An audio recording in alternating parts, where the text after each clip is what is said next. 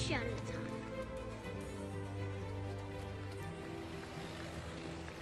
Welcome back to the Enjoy the Walk podcast, ladies and gentlemen. Exciting interview ahead with Ben Bridgers, the Pinehurst director of golf. But before we get into that, Dante, we got to recap some of the PGA results this weekend. We had Sergio Garcia winning with the set of irons that I just picked up, which is huge. Big news for the Enjoy the Walk podcast.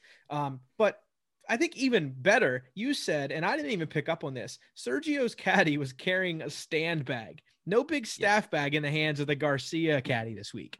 Yes, he was. It's like his bag was just something you would see at a collegiate tournament or just at your local muni or local club. I mean, I thought it was pretty dope. And it kind of brings my question. It says, I mean, with the way technology is in with designing and, you know, all the materials and that are used to make bags and how things were back in the day to now, I said, why do these caddies have to carry these big ass staff bags anymore?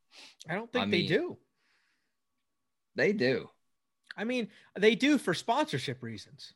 Yeah, but that's what I'm saying. Most of these golf bags that you see have multiple spots that you can just print onto the bag that's infused and that's part of the thread if they want to do put the sponsor ads on there. I'll never forget one of my favorite memories from going to a PGA Tour event and watching it live was actually Patrick Cantlay when he was still in college. It was at Aronimink. It was at Tiger's tournament way back in the day. This was this is the year Rory won the U.S. Open at Congressional. So they had to move Tiger's tournament from Congressional to Aronimink. And Patrick Cantlay was in one of the final groups as a UCLA student. So he had his UCLA Ping Hoofer out there inside the ropes and his caddy was carrying it. It was a pretty cool scene to watch because at the time, especially back in 2011, stand bags were never seen inside the ropes. And I feel like every now and then you start to see one pop up a little more frequently inside the ropes here. And maybe it's because of COVID too. I don't know. Maybe these guys are a little bit more relaxed. It makes traveling a little easier. I don't know.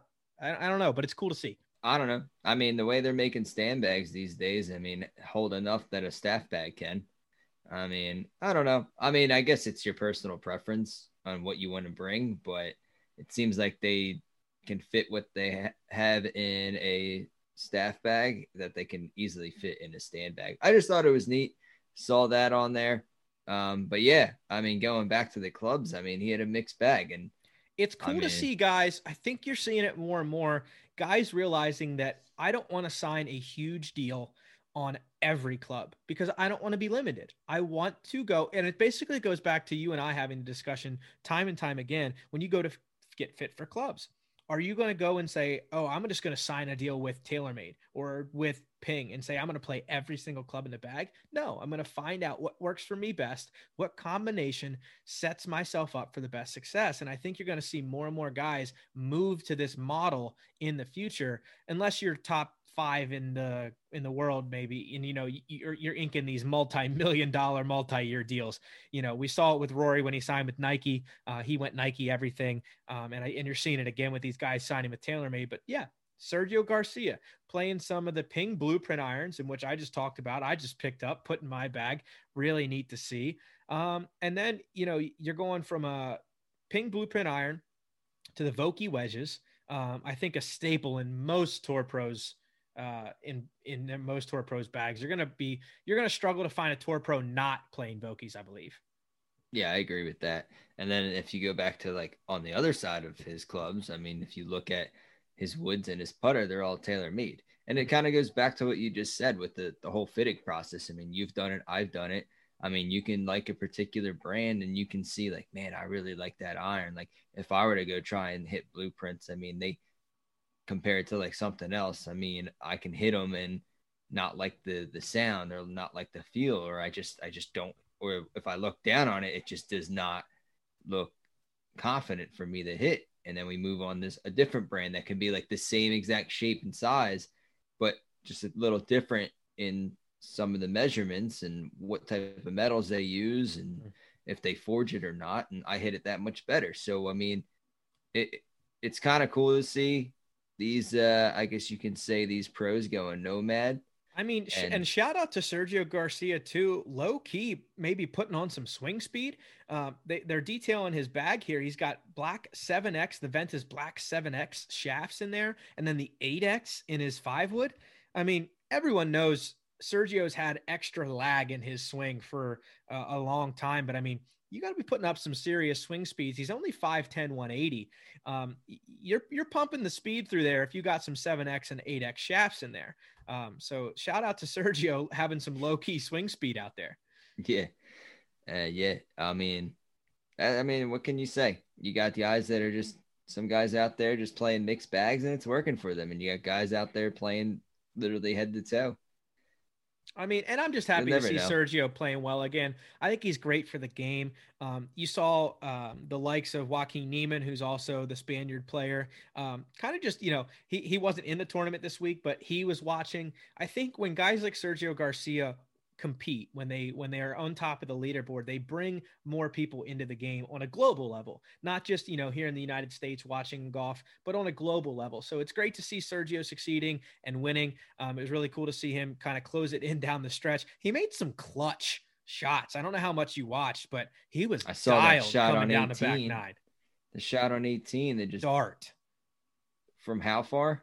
You know how far out it was? I mean, I thought it was pretty deep. I think it was about 180, Oh, 175, okay. 180. All And right. yeah, he threw a dart in there to about 2.5, 3 feet. Yeah, that secured it, right? He just Absolutely. Yep. yeah.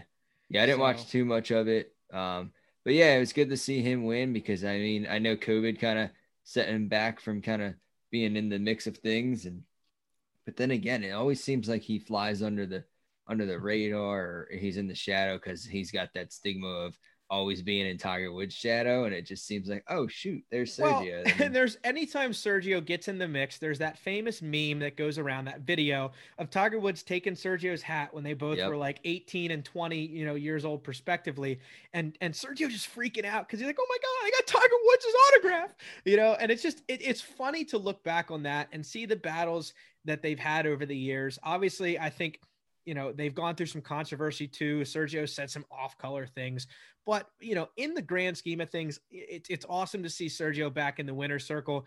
It gives you hope that if Sergio can do it, Tiger can do it. Kind of coming back into the being Tiger fanboys, it gives you like the confidence to say, well, Sergio just won, so Tiger's not that far off.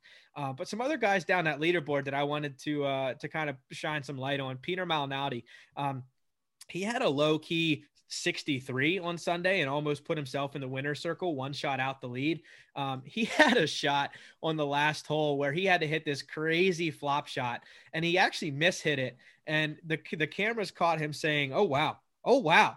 And like he even shocked himself that it turned out to be about a tap in range for par. So it's funny that these pros, like even they know they get away with some lucky shots sometimes coming down the stretch. And another guy, JT Poston, we're starting to see his name pop up frequently inside the top 10. He is a player, and it was a shame. He kind of struggled down the stretch.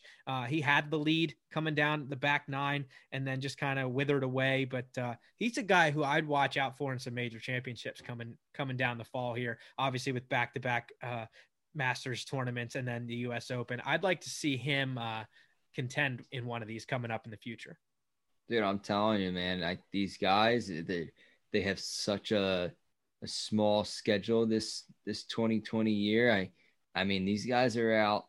They are slamming their foot on the gas pedal right now. So you're gonna see some interesting things come down the stretch for the remainder of this year in, I guess you can say, the golf 2020 season. Oh, 100%. And I think, speaking of interesting things, a guy that's starting to put his name up there on the TV screen more and more often is Denny McCarthy, hometown right here in Maryland. Argyle Country Club. They've hosted the Maryland Open there a few times, and Denny McCarthy's a multi-time winner of the Maryland Open before he, obviously went off to do bigger and better things on the PGA Tour. But he had a great Sunday closing round and put his name up there. T6 finished at 14 under. It seems like he's starting to kind of get a comfort level on the PGA Tour. He spent 3 years on the Korn Ferry Tour before moving to the PGA Tour. So it's guys like that. We've talked about this time and time again. The guys that are chomping at the bit for their shot, and they know it's a shortened schedule. They know it's this weird COVID COVID schedule where if they play well now, they could secure a long time bid on the PGA Tour. These are the guys that are starting to have success. And another guy kind of not really mentioned in the big scheme of things because he took a back seat to Victor Hovland and Matthew Wolff at Oklahoma State, Christoph Ventura. The guy out there, I believe he's from Sweden. He played 4 years with the likes, like I said, of the Matthew Wolff and the Victor Hovland. So he's another guy who finished T6, who's another Oklahoma State kind of, just masher of the ball. He's putting himself in the mix here. So many young guys, so many kind of, never before heard names that we're starting to see creep themselves inside the top 10 pretty consistently moving into the fall here. Oh, absolutely. It's gonna be exciting to see. Like I said, yeah. I mean, I love just seeing just like, I guess you can call them the random players these days, but they're more the up and coming players, or it's these guys that are just finally starting to get a groove of things, and it's just feeling kind of more natural for them. I mean, it's going to be exciting because it's not good. Golf isn't your top 5 guys constantly competing every time. I mean, it's everybody. Everybody has a shot.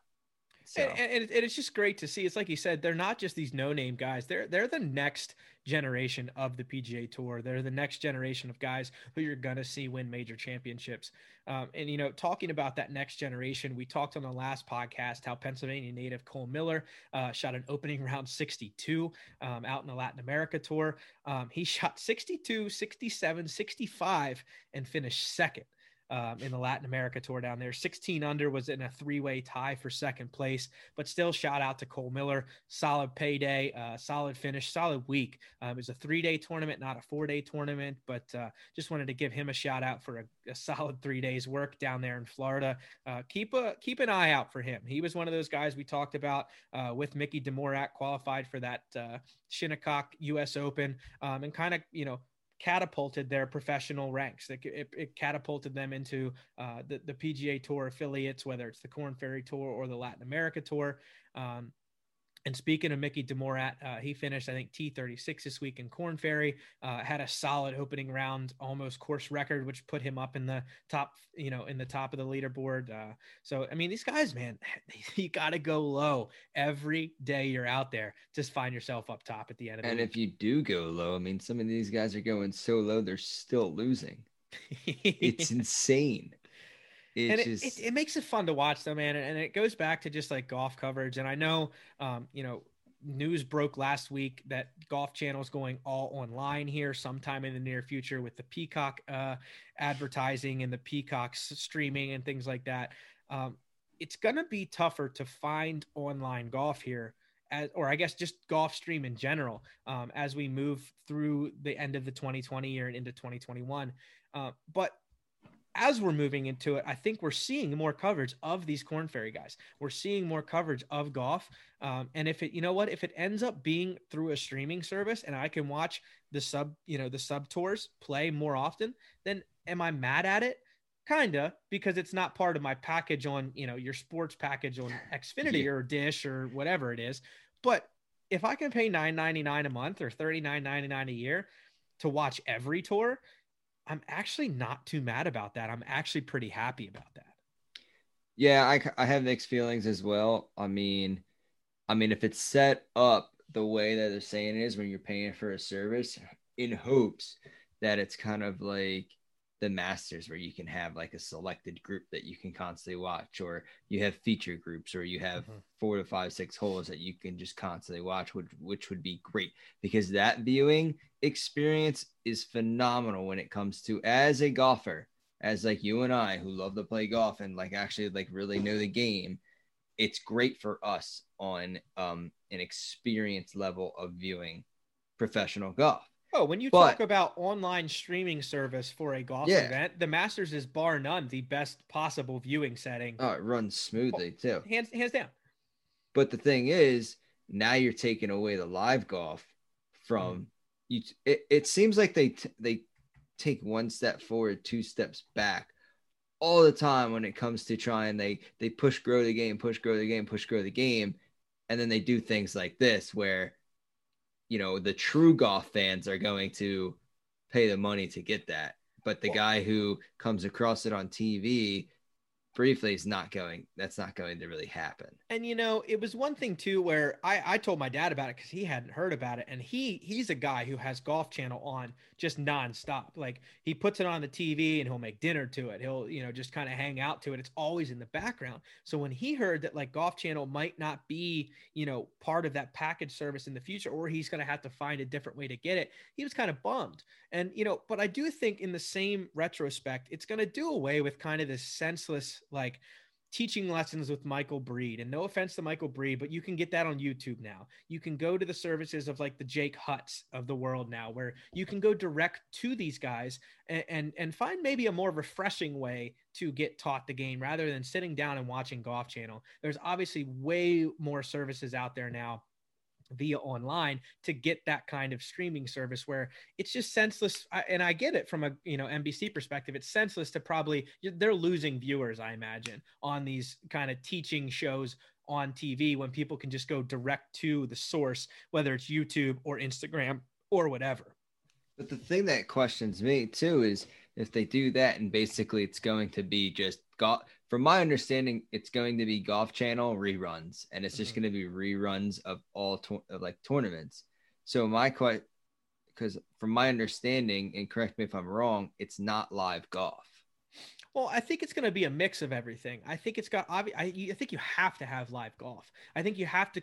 You said you still have to have those events where you're the Golf Channel, you're that entity. But what I think it's going to fall more into is just like the broadcast that we see on our Saturday, Sundays of like at the event, the last like 3 or 4 groups coming down. The obviously teeing off and playing the whole night, and we're going to see that style coverage. We're not going to see the full day, all 40 groups or whatever. We're not going to see that kind of coverage anymore. So I think it's going to be a little bit more condensed. I think it's going to be the typical prime time coverage that we're used to seeing, and just kind of still with those reruns. I don't think we're going to lose it entirely. I think it's just kind of becoming a more condensed fashion of the coverage that we're used to seeing. Yeah, I mean, I don't know, we'll see. My understanding, it just seems like it's almost they're gonna, unfortunately, it seems like Golf Channel is going to be on its way out in a few years, which is unfortunate. And it just seems like it's just going to be constant reruns of the current tournaments and even previous, which is great, where you can constantly watch golf. But how long is that going to last? Until they just keep losing viewership. It's something where if we can have someone on from Golf Channel who's willing to discuss that transition, I'd love to have them. So if anyone knows anyone from Golf Channel or of the likes of NBC that would like to come on and discuss the transition from I think a full-time Golf Channel to Peacock or however it's going down, we'd love to have you on and at least have a discussion about everything. But I know one thing that's not losing viewership, and that's Pinehurst. So let's get into that. We have a full just about hour interview here with Ben Bridgers, the director of golf from Pinehurst. So excited to get into that, Dante. That was a really, really fun conversation. Yeah. I mean, we're just hopping in the car now and we're heading out. So if I didn't have a broken ankle, I'd be on the trip right down there, man. Yeah. You ruined that last Saturday and Sunday. Yeah, but, guys, we got a little banged up and, tis life, but it gives me a little bit more time to sit down and focus in on our new release, the Single Strap Society. So guys, if you haven't checked that out, go to www.enjoythewalkpod.com, sign up. $45 for the digital services for Single Strap Society. What that gets you is an awesome welcome kit from us to you. If you guys don't know about Single Strap Society, it's basically our culmination of the Enjoy the Walk brand, kind of just in an ambassadorship program. You guys become members of the Single Strap Society. You guys get stickers. You guys get a logo towel from Winston Collection. You guys get some a logoed cup. You guys get to be on the list of recipients of the strap book. It's going to be a culmination of all of our pictures throughout the year in a publication to you guys 3 times a year. Like I said, the $45 value is a digital publication. For a $75 value, you guys can actually get a physical copy of this of this book to your doorstep, from Enjoy the Walk to you guys. So Single Strap Society, guys, go check it out. It's going to be an awesome experience. We're going to have, as members, you guys get to be part of exclusive events, exclusive merch drops. It's going to be a full service membership. So guys, go check that out. Like I said, www.enjoythewalkpod.com. As always, guys, you can interact with us at Enjoy the Walk Pod on Instagram and Twitter.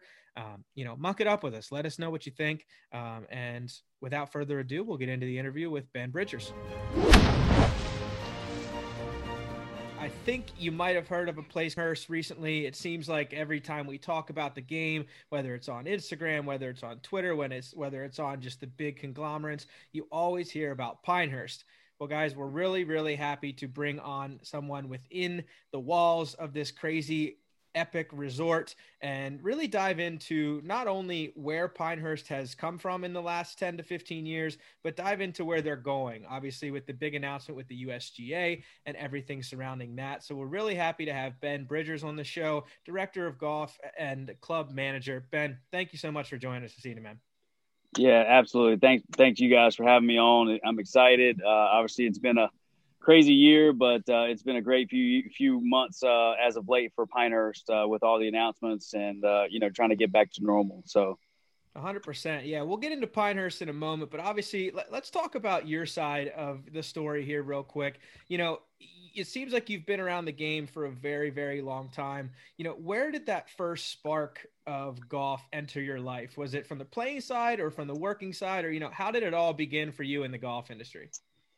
Yeah, well, thanks. It's been a wild run. I grew up in a small town, Conway, North Carolina. I went to the same school from kindergarten through 12th grade, graduated with 17 people. And I was super fortunate that the golf course was right beside my school. So my dad played golf. And so basically he had me hitting clubs in the backyard at 3 or 4 years old. And we were playing some Nassau games with his friends by the time I was 12. So, it's obviously a great game. And I had no idea, when I took up the game where I would be and what I'd be doing. So, just started out playing out there with him and, started playing some money games. And, I shot 63 when I was about 15 and, kind of had aspirations of playing a little bit and ended up going to Barton College, which is a Division II school in Wilson, North Carolina, and, majored in business administration and human resource management and, played golf for 4 years. So it was awesome, man. It was best time. Little small North Carolina boy, ended up going to, Arizona, Florida, California, playing golf and really a dream come true there. You slid that 63 in there like it ain't no thing. And I'm just going to throw it out there. I haven't seen 63 on a scorecard in my lifetime. So that's right off the bat, just something that's pretty incredible. Yeah, it's I was pretty good, growing up. Like I said, I played golf. I was at the golf course probably 300 days out of the year. So I was, like I said, very fortunate and grew up around a bunch of my dad's friends playing golf and worked at the golf course. Was kind of hometown kid, and so it's called Valley Pine Country Club.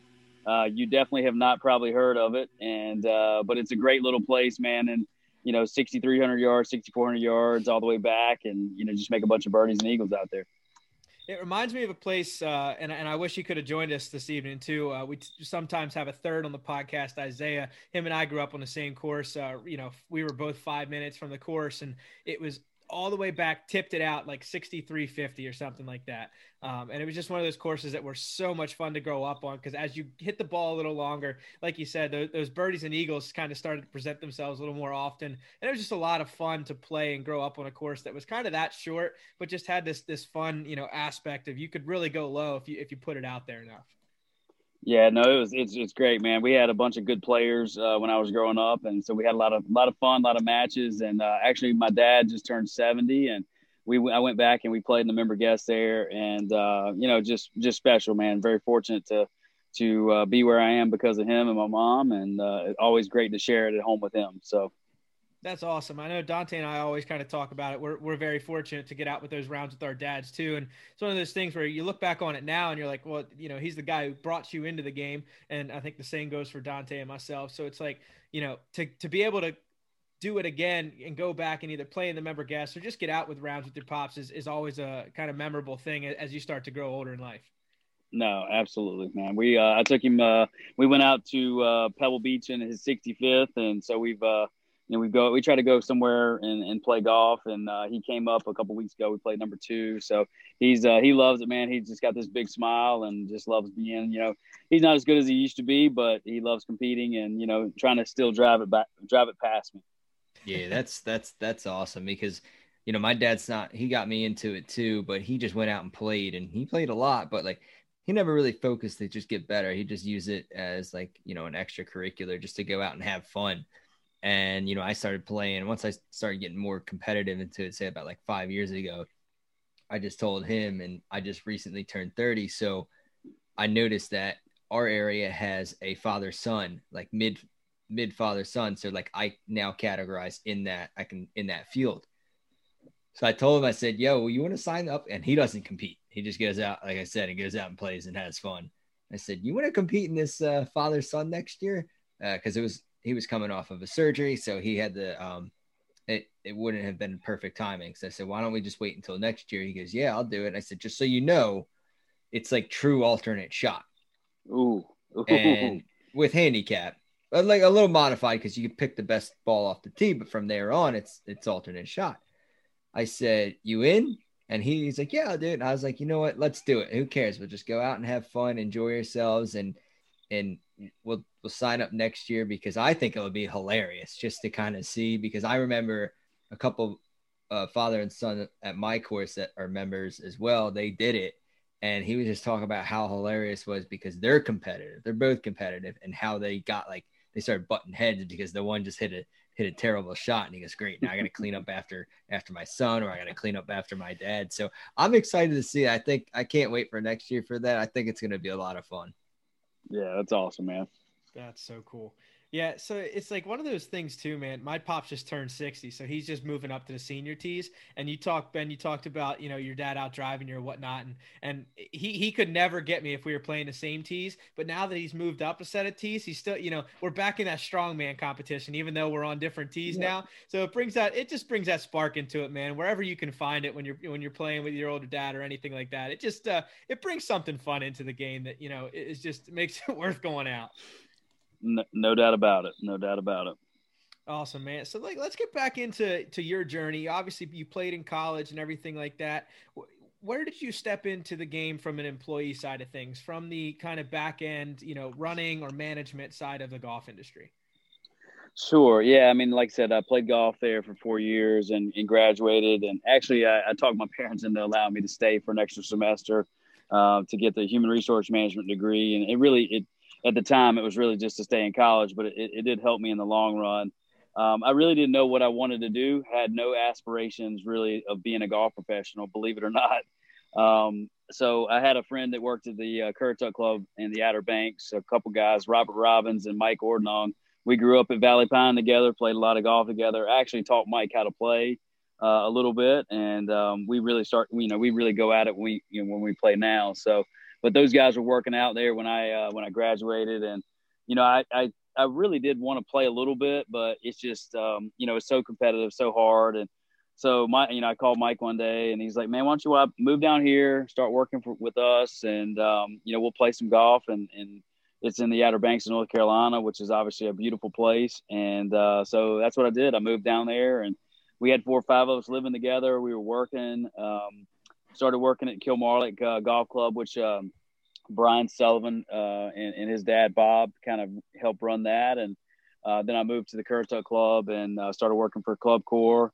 And like I said, just playing golf and having fun and teaching some lessons. And I mean, playing. I mean, I finally got into the golf business, and I said, you know what, this is pretty fun, man. I mean, I spent like I said 300 plus days a year every year at the golf course, so it didn't really feel like work to me.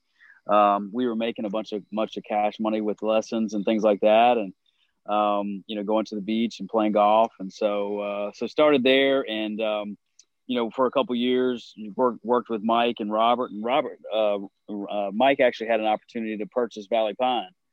His family's from home, and he got married at the time. And So he moved back home, and Robert and I were there working, and we had a new general manager come in, and he kind of gave me the opportunity to be the head pro. And after, about 3.5 years as an assistant, and, just kind of took it from there. And, it was kind of like I still wanted to play a little bit, played some sections events, but I was like, I'm kind of too far along now. I've got a head pro job, and started doing some travel work for Club Corps. I went out to Mission Hills out there in the Palm Desert and did some retail work for them. And then I moved down to Currituck, or from Currituck to Nags Head Golf Links, and stayed there for a year, and then moved back to Currituck. They needed some more help up there, and before I came to Pinehurst, actually, I became the general manager at Nags Head Golf Links in the Village Beach Club there. So, and really for me, it was awesome. I wanted that's why that human resource management degree. I'd got my PGA membership.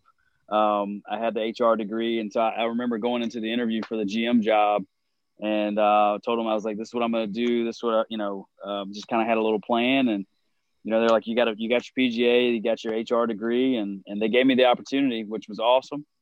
And I started I think it was in May of the year. And of course we had our first hurricane that year that came through as my first year as GM and demolished the golf course. So we took off 365 tons of debris off the golf course. I had to re-bulkhead some bulkhead, build bridges. And man, it was, I can remember it was on my birthday is August 29th. And I'm out there shoveling sand on my birthday. Like, what in the heck just happened? Like getting thrown into the absolute, the fire in the trenches right off the bat.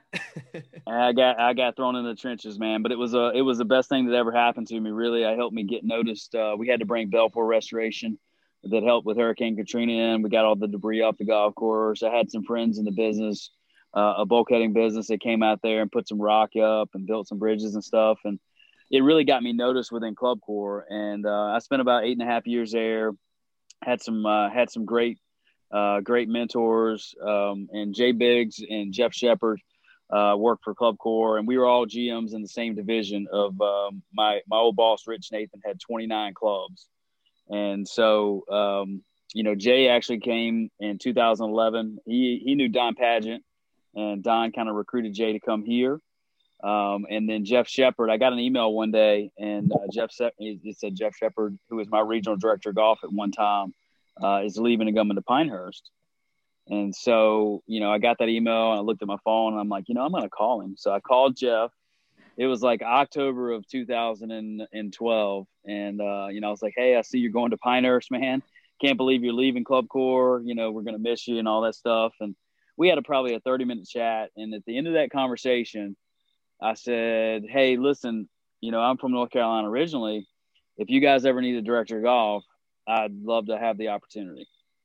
And that call helped get me the job here, without a doubt. Well, I was going to say, you foreshadowed a lot of kind of the moving pieces into how you got that job and where you're at now. Obviously, Jay Biggs being one of the kind of main pieces in that part. And then, that phone call you just described as well, but when Jay Biggs ended up calling you, was that a call that like you had to interview for the job and there was this long process, or like, was it just like, hey, if you want it, it's yours, when they gave you a call in 2013? So it was March of 2013. And, he just said, hey, it's Jay. Love to have you come out. Mark Gore was also from Firestone, was also, kind of in our division. And so we'd had some general manager meetings together and different things. And so Jay called me up. He said, hey, you want to come out next weekend? Check it out. And I was like, absolutely, I'll be there. So I came out. We rode Pinehurst number 2. We walked around the facility. I was like a kid in the candy store, right? I mean, I'm like, this is amazing. And then I went out and sat in the office with Don Pageant for about probably 2 hours. And, it was like, I don't know, man, I grew up at the golf course all the time. So I just felt at home. I mean, so I'm sitting there and we're talking, and, you could probably hear I've got a little country in my voice, but, we started talking about what they were doing and where the vision was. And obviously Mr. Pageant is a golfer. huge golfer. I mean, led the U.S. Open on a Saturday way back when. And so, left. I had some dinners and stuff and left. And Jay called me. He said, "Hey, we'd like to offer you the position." And, I had a great thing going with Club Corps and like I said, they'd sent me out and done a lot of great things, but there's just no way I could pass it up. And, it was funny. Mike Ordnung, my best friend from home, he called me one day. He's like, "What are you doing?" I'm like, "I'm sitting in the parking lot about to drop off my letter, my offer letter and mail it back in." He's like, "Why haven't you done that already?" And so it was kind of cool how, like I said, hometown buddies, and he kind of with me through the way, kind of pushing me along, helped me get the job in the Outer Banks, and then kind of pushed me along to Pinehurst. So it's been a whirlwind, man. I came in right before the U.S. Opens, obviously in 13, and had no idea what I was getting into. I mean, it's so crazy looking back on that, like that kind of that jump from Club Corps to Pinehurst, and then jumping in kind of full tilt almost. In the article that Pinehurst wrote up when you did join, you described it as your dream job. What was that first day and week like there, and like what was it truly? Were you just like pinching yourself at some point and saying, "Am I really at Pinehurst, the director of golf?" And like, what was that like? Were you really experiencing a dream job as soon as you started?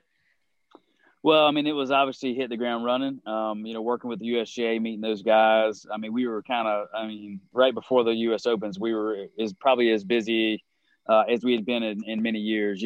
Don Pageant started the restoration #2 really kickstarted Pinehurst.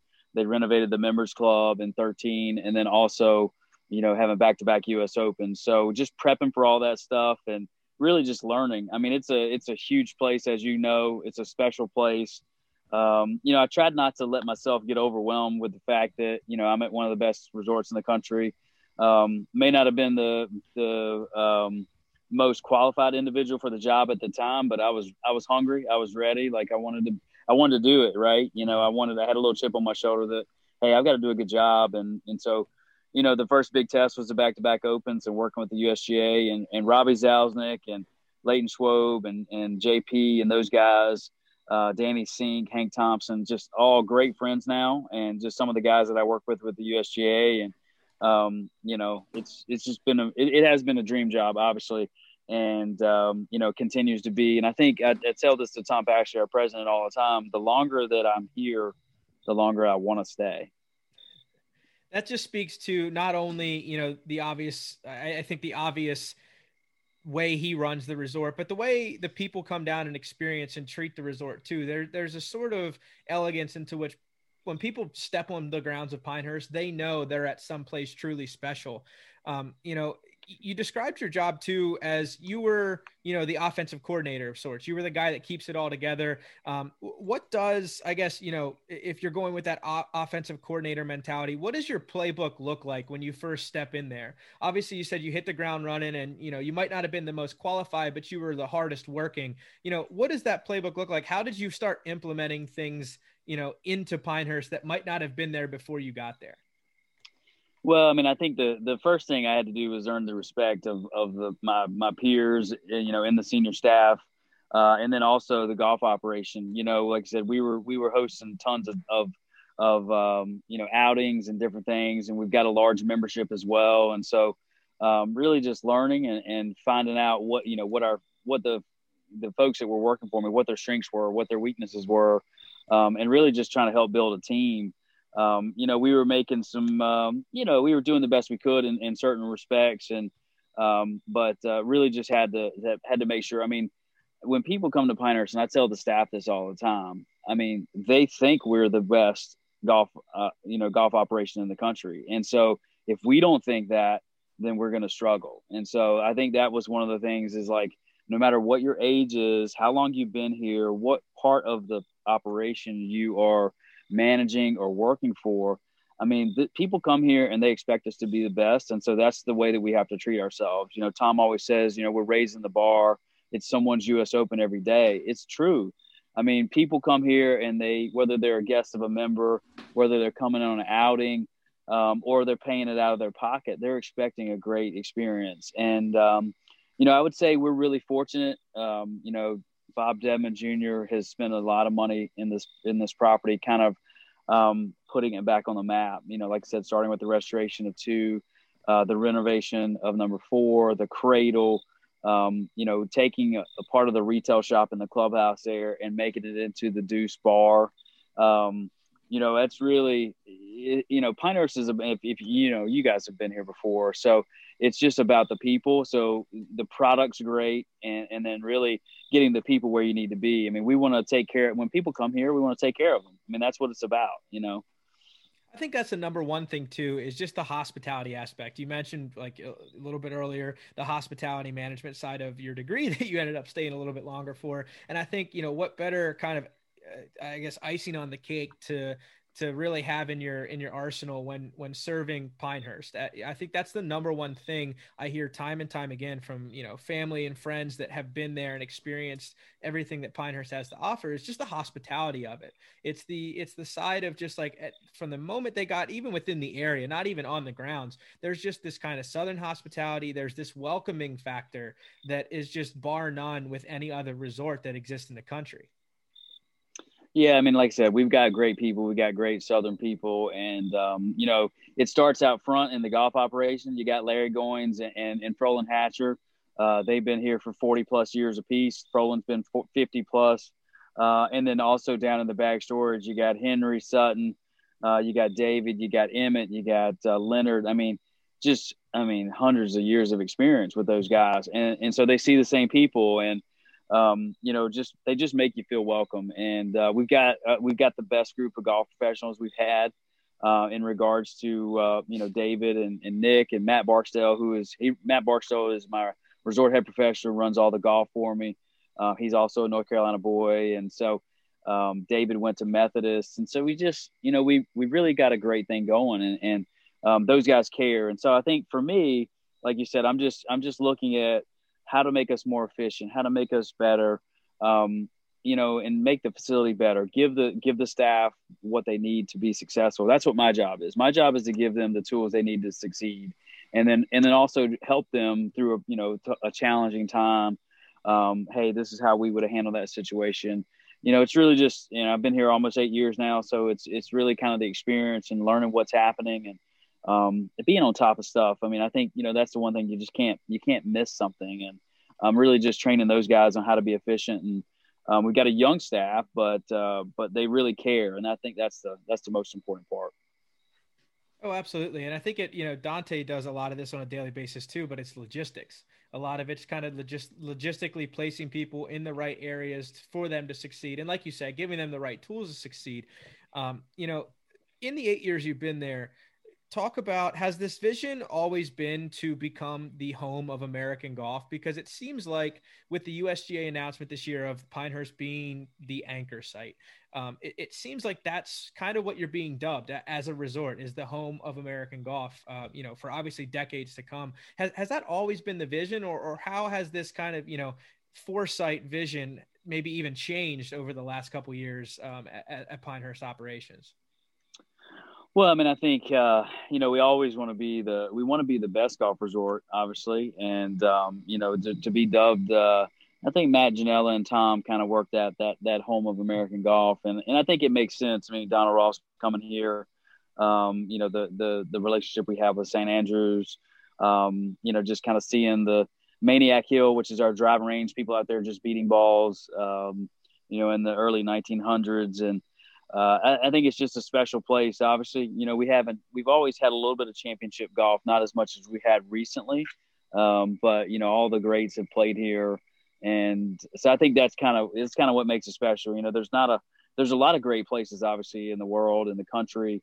But not as many places that have as much history as Pinehurst. And I think that's kind of where the name came from. And I think, for us, we want to carry it on. We want to carry that tradition on. And, it's awesome. Mike Davis, and his vision for the USGA. I mean, when you look back at it, Richard Tufts was the president of the USGA. And so it's kind of funny how things kind of return to what they used to be in a sense. And I think that's kind of, the direction we're heading in, Yeah, absolutely. It's something where it's never been, I don't think, out of the conversation. Pinehurst has never left that conversation of being the home of American golf. But I think, like you said, it's just with Matt Gianella's help and kind of the USGA's foresight in moving some pieces around to put the focus back on Pinehurst, it's just become the forefront of conversation again. It's been there in the past, and I think it's kind of returning to it, like you said. Speaking of championship golf, you brought up that obvious aspect. There's championship golf in the future for Pinehurst for years and years to come. Other than the number 2 course, which obviously went through that gorgeous restoration, what courses do you see, even with like maybe a US Am or a US Women's Am or a US Women's Open, what courses do you maybe see picking up the slack from number 2 and also being in the conversation with, these championship style courses that maybe don't get talked about as much as the number 2? Sure. I mean, I think, obviously number 8 we hosted the 4-ball championship in 2017. And originally we had talked about having the AM on 8 and 2.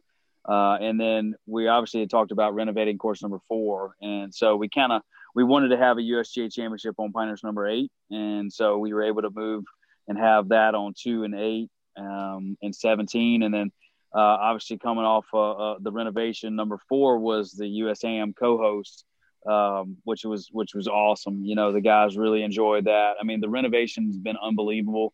What Gil did, kind of made it just a companion course to Pinehurst number 2. So, those 2 golf courses obviously intersect each other on the property.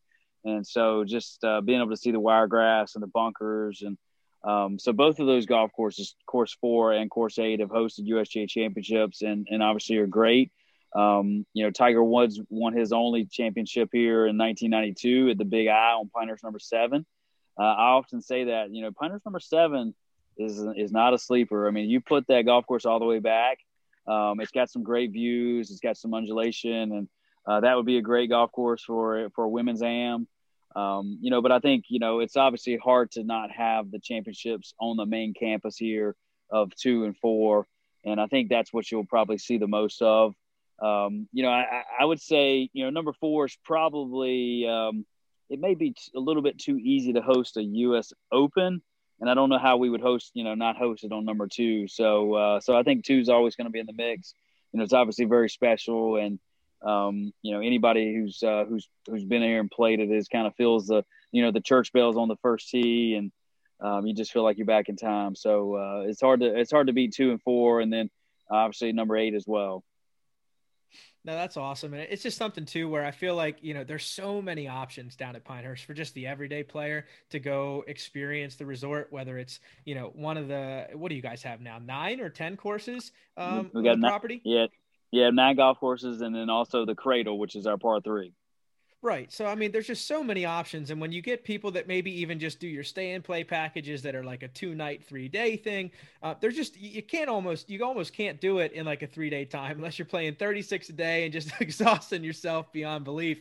Dante and I talk about this. What would be our go-tos? What are Ben Bridger's go-tos if you had that 2-night, 3-day package? What would your lineup look like, and what courses would you go to?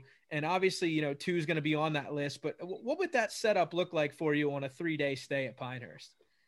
Yeah, I mean, I think, if you arrive on Thursday, it's hard not to be at the main club and just kind of be, especially if it's your first trip. So you could start out with a number 3 golf course or number 5. We've done a little restoration on number 3, and it's got the wiregrass, and it's 5,100 yards, par 68. But I tell you what, man, it's one of those golf courses where it'd be hard for you to shoot under par the first time you played it if you're a scratch golfer. I mean, it's got some great holes, but the greens kind of run off. There's some challenging pins out there. So maybe start there. Wake up Friday morning, and if you're going to play 36, I'd probably start out with number 8 in the morning, where you could ride, or either number 4 where you could walk with caddies, and then vice versa. So depending on what how you felt from the Thursday night transfusion cocktail hour. But play 8, 4, and then Saturday, try to get up and do number 2 in the morning, and just really enjoy that. I mean, I think that's the golf course is challenging, obviously, but I think it's no matter who you are, how many times you played it, you get the jitters on the first tee. And so it's just really special to be there, especially whether you're with your friends or family or whatnot, and just playing a game. But number two, and you could play. Number one's obviously a great golf course to play 9 holes in the afternoon, and we actually got some hickory rentals.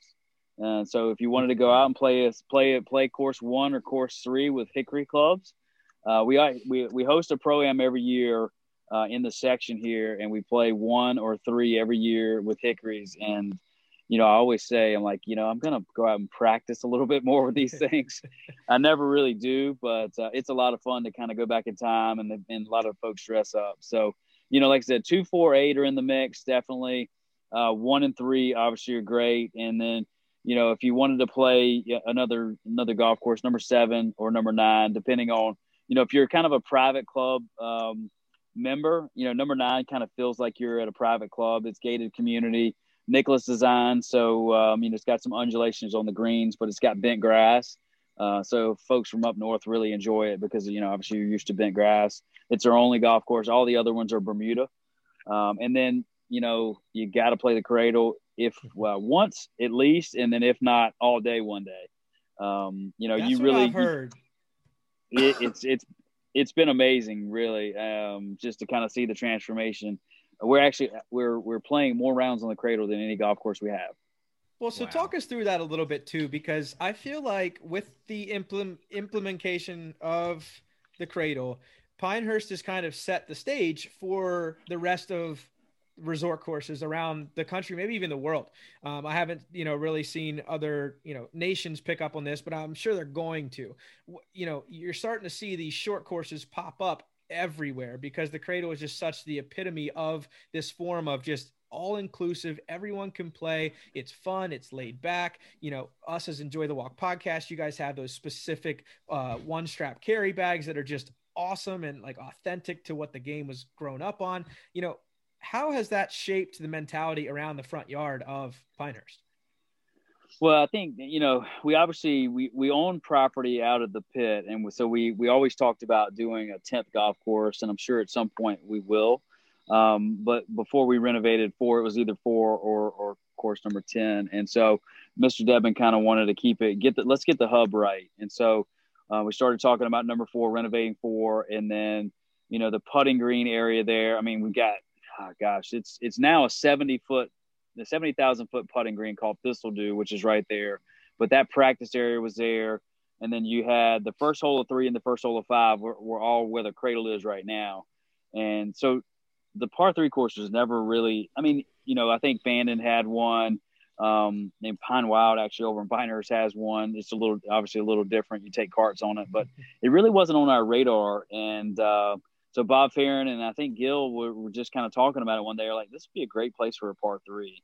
And, so it just kind of started from there. We hosted the Concours d'Elegance on May 12th of that year. And then we opened the Cradle on September 17th. So they built 7 greens on those 2 holes, that first hole of 5 and the first hole of 3. And it's just, man, I tell you, it's just been amazing. And, we got 12-minute tee times. The members can play it. Obviously, resort guests get first crack at it. And then, we got some walk-on play. But it's $50. You can kind of play all day.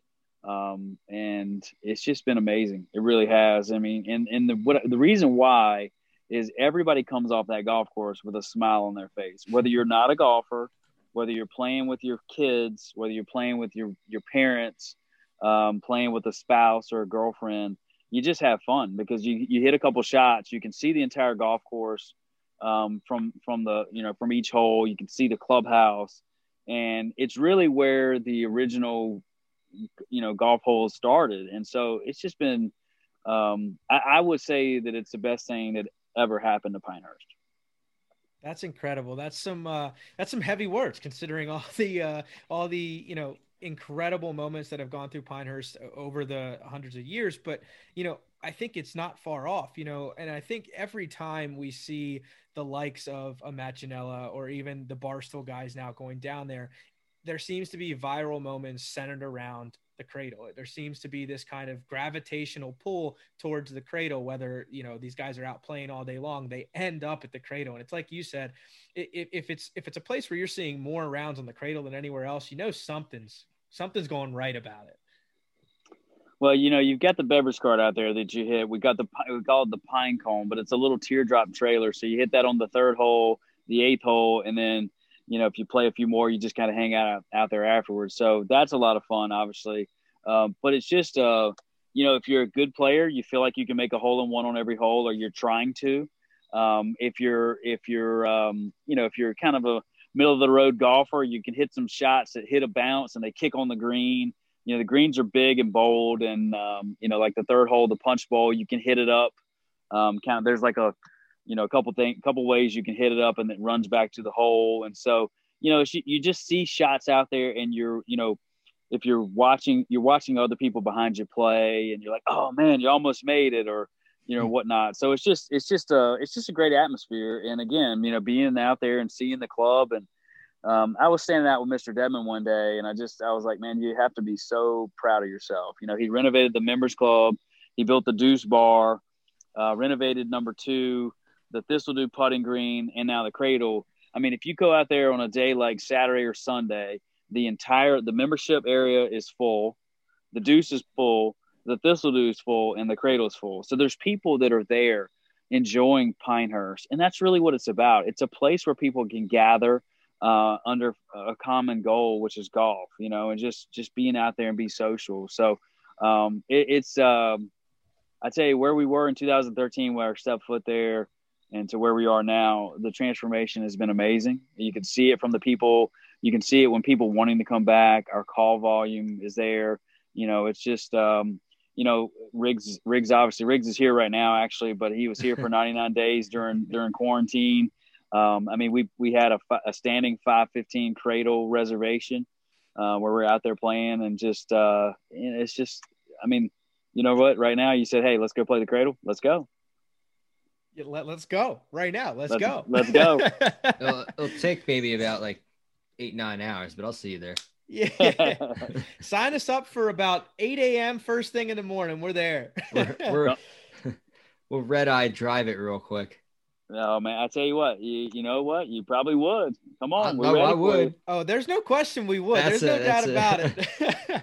But it's just something, man, that I think whether you like to give a nod to it or not, this crazy COVID time has been a time of struggle for a lot of people. And it seems like now, you know, golf has just somehow prevailed and actually, I think, grown out of all of this turmoil and struggle we've had over the last few months.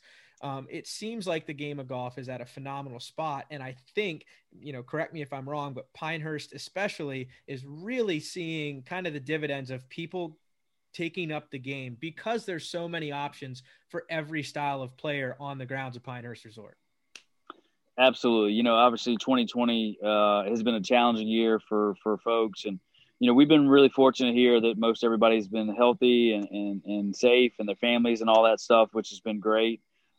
You're right, though. I mean, it's kind of interesting. You know, if you look back at some of our old posters and different things, Pinehurst was always known as a health retreat.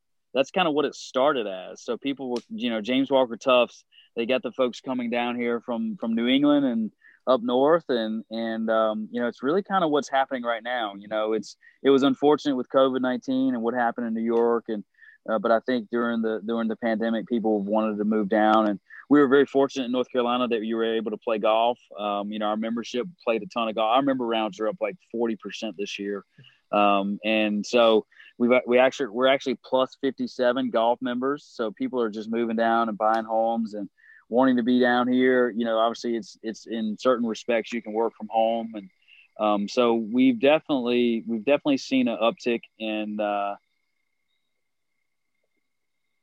in golf and in golf rounds and members. So you know, obviously we want to keep things in perspective where we are, but we're obviously very thankful that we're, you know, the direction things are going. We're looking forward to kind of getting back to normal.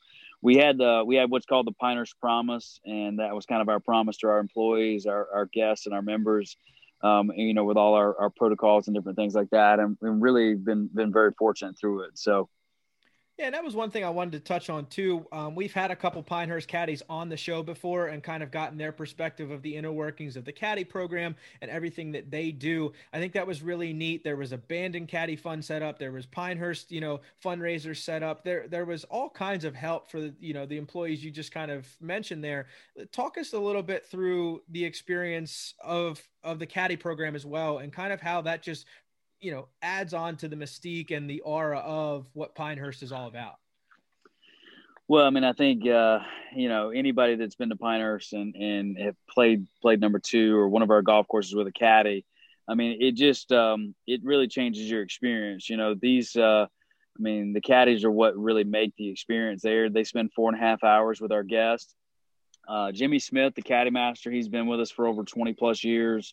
I think the last 8 or 9 as a caddy master, and he's just a fiery guy. He's wide open, but we've had lots of great caddies, and Willie McRae was obviously very special. He caddied with us for 70 years since he was 10 years old.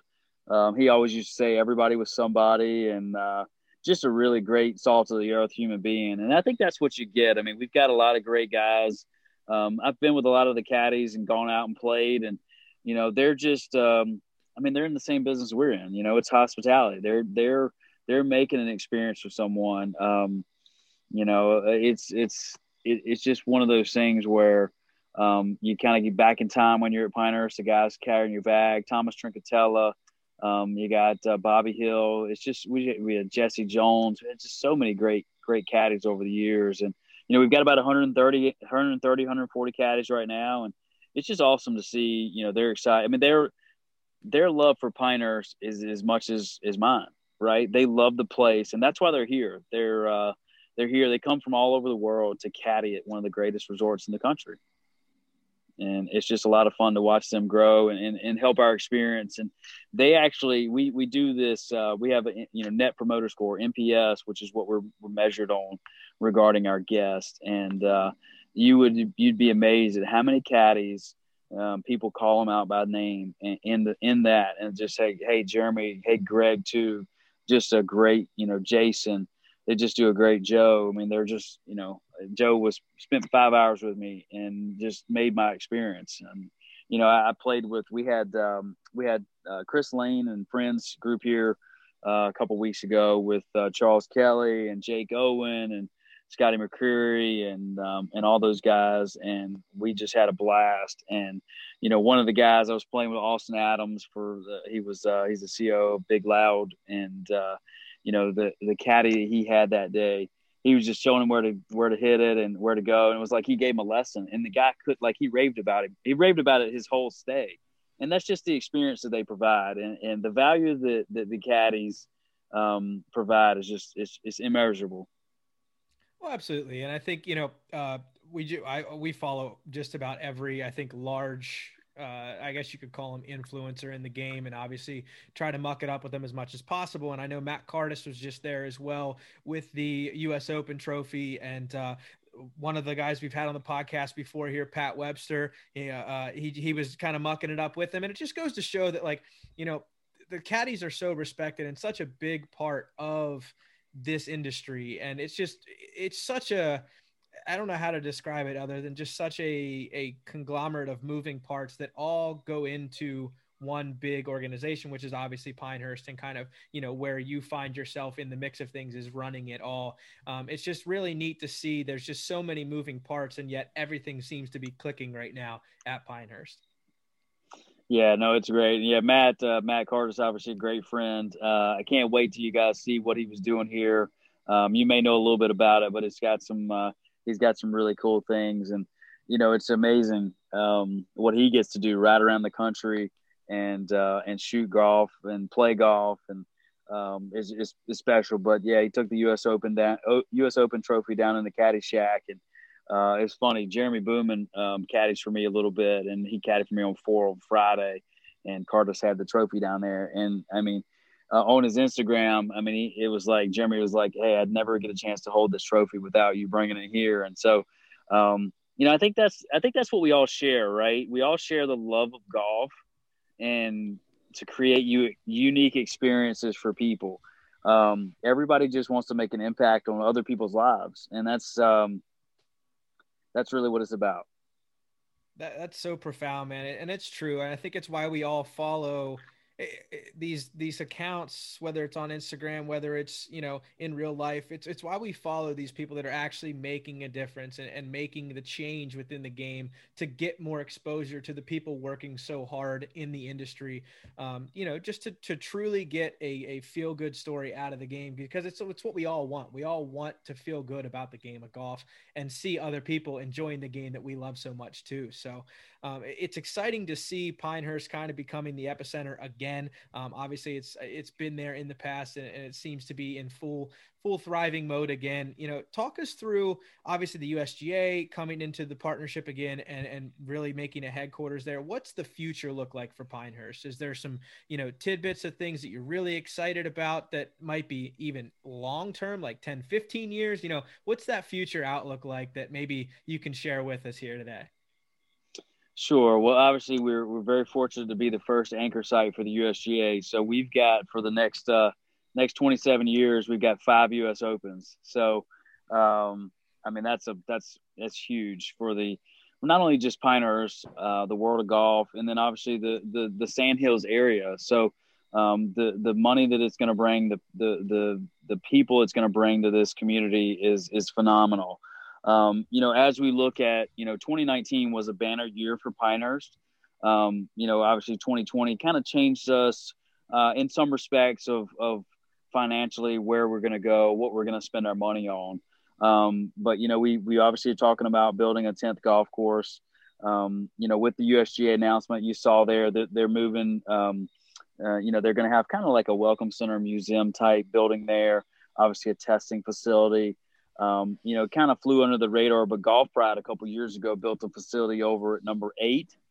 So they're in the community here as well. And then obviously US Kids Golf is moving their foundation here. So, you know, that's the great part about it, is everybody kind of wants to be. Pinehurst is kind of, like you said, the epicenter of American golf now. And, you know, so there's lots of different things. You know, we've got 3 hotels, the Carolina Hotel, which was built in 1901. You know, we're entering our 125th anniversary. So, December 31st, 1895, the Holly Inn opened its doors. So we're kind of getting back to that. And then we renovated the manor. We just reopened that, we purchased that property in 1990 and, just kind of did a renovation on that. And there's a cool little bar in there called the North South Bar. It's got the kind of the outline of Pinehurst number 2 on the ceiling there. So when you guys come, you got to check that out. It's really cool. But, you know, so we're really just kind of getting our accommodations in order. We got some great villa products out there. You know, we're talking about some, you know, there's a few things that I can't talk about, but, you know, there's always something here that we're doing. We're obviously working. We want to be the leader in golf, obviously. And so, you know, but having the USGA as, you know, right here on our property is going to be tremendous for us. You know, we obviously, it takes us back to our roots. We all work really well together. You know, their management team has, you know, their championship management team has a home here already. So those guys live here. They live in the community. They're members of the club. And so it's a great partnership. And I think that's going to lead us, that's going to help lead us to places that we may or may not know we were going to go, you know? Yeah, I would have been disappointed if you told us that there wasn't anything you couldn't tell us. So that means there's really some awesome tricks up your guys' sleeve. So I'm excited to see them pan out over the next few years and see what you guys can, you know, just improve upon, because it seems like, you know, and this is just from an outside perspective, but it seems like you guys have it so good currently. Like, how can it possibly get better? And I know there's always going to be something better. So that's exciting to see what pops up within the few years to come. And, you know, obviously with the USGA being partners and making a home in Pinehurst, only great things are going to come. So Ben, really appreciate the time, man. You know, obviously people can get in touch with Pinehurst via online, but is there any kind of personal way that people can get in touch with you if they're looking to find out more about Pinehurst, or just the inner workings of how the direction of golf is going within the Pinehurst area? Yeah, I mean, absolutely. I mean, obviously you can follow me on Instagram, but, my email is ben.bridgers at pinehurst.com. I mean, I'm at the club all the time. Like I said, I mentioned earlier, we've got we're a unique club because we've got a resort, component with 3 hotels, and we also have a membership. So if you own property within a 60-mile radius, you can be a member of the club. So a lot of people don't know that, and you get access to. You can access 1 through 6. You can access 1 through 6 and number 8, and then also all 9 golf courses. So a little plug for there. Anybody listening that might want to be moving down to Pinehurst, obviously we're selling property. But yeah, I mean, you can find me. I'm at the club just about every day. Obviously it's a great place to be. Just whether it's walking around the range in the golf shop, 91st hole. So, if anybody needs anything, please give me a shout. Well, talk us through real quick before we wrap up that 60-mile radius. Yeah. How big is that membership base that you guys have at Pinehurst? So we've got 4,800 members. So it's probably about 1,800 golf members, and we got a lot. We built after the 14 U.S. Opens. We built a great pool complex, and so obviously we've got about 2,200 social members, so they can use the pool, restaurants. We've got fitness center over at Olmsted Village, and then tennis, and so there's lots of different amenities. We call it the Beach Club at Lake Pinehurst. It was just renovated this year as well. We just opened that. So lots of different things if you want to join, if you got a young family or even if you're just retiring, moving down, want to play golf. So lots to do in this little Pinehurst community, this little village of Pinehurst, we call it. You want to, if you get a chance, just email us some property listings. We're interested. Enjoy the Walk Studios moving to Pinehurst near you. There you go. Oh man. Well, no, I really appreciate it, man. It's been an absolute pleasure. I think we could shoot the shit about golf here for well into the evening, but we'll let you go here and enjoy the rest of yours, guys. That's Ben Bridgers, director of golf down at Pinehurst. Ben, seriously appreciate the time, man. Dalton, Dante, thanks so much for having me on, man. You guys have a great evening, and we'll hope to see you at Pinehurst on the Cradle real soon. Yes, sir.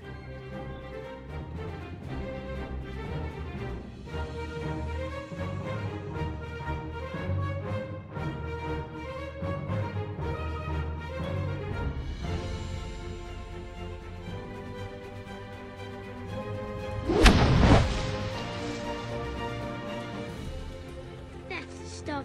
One shot at a time.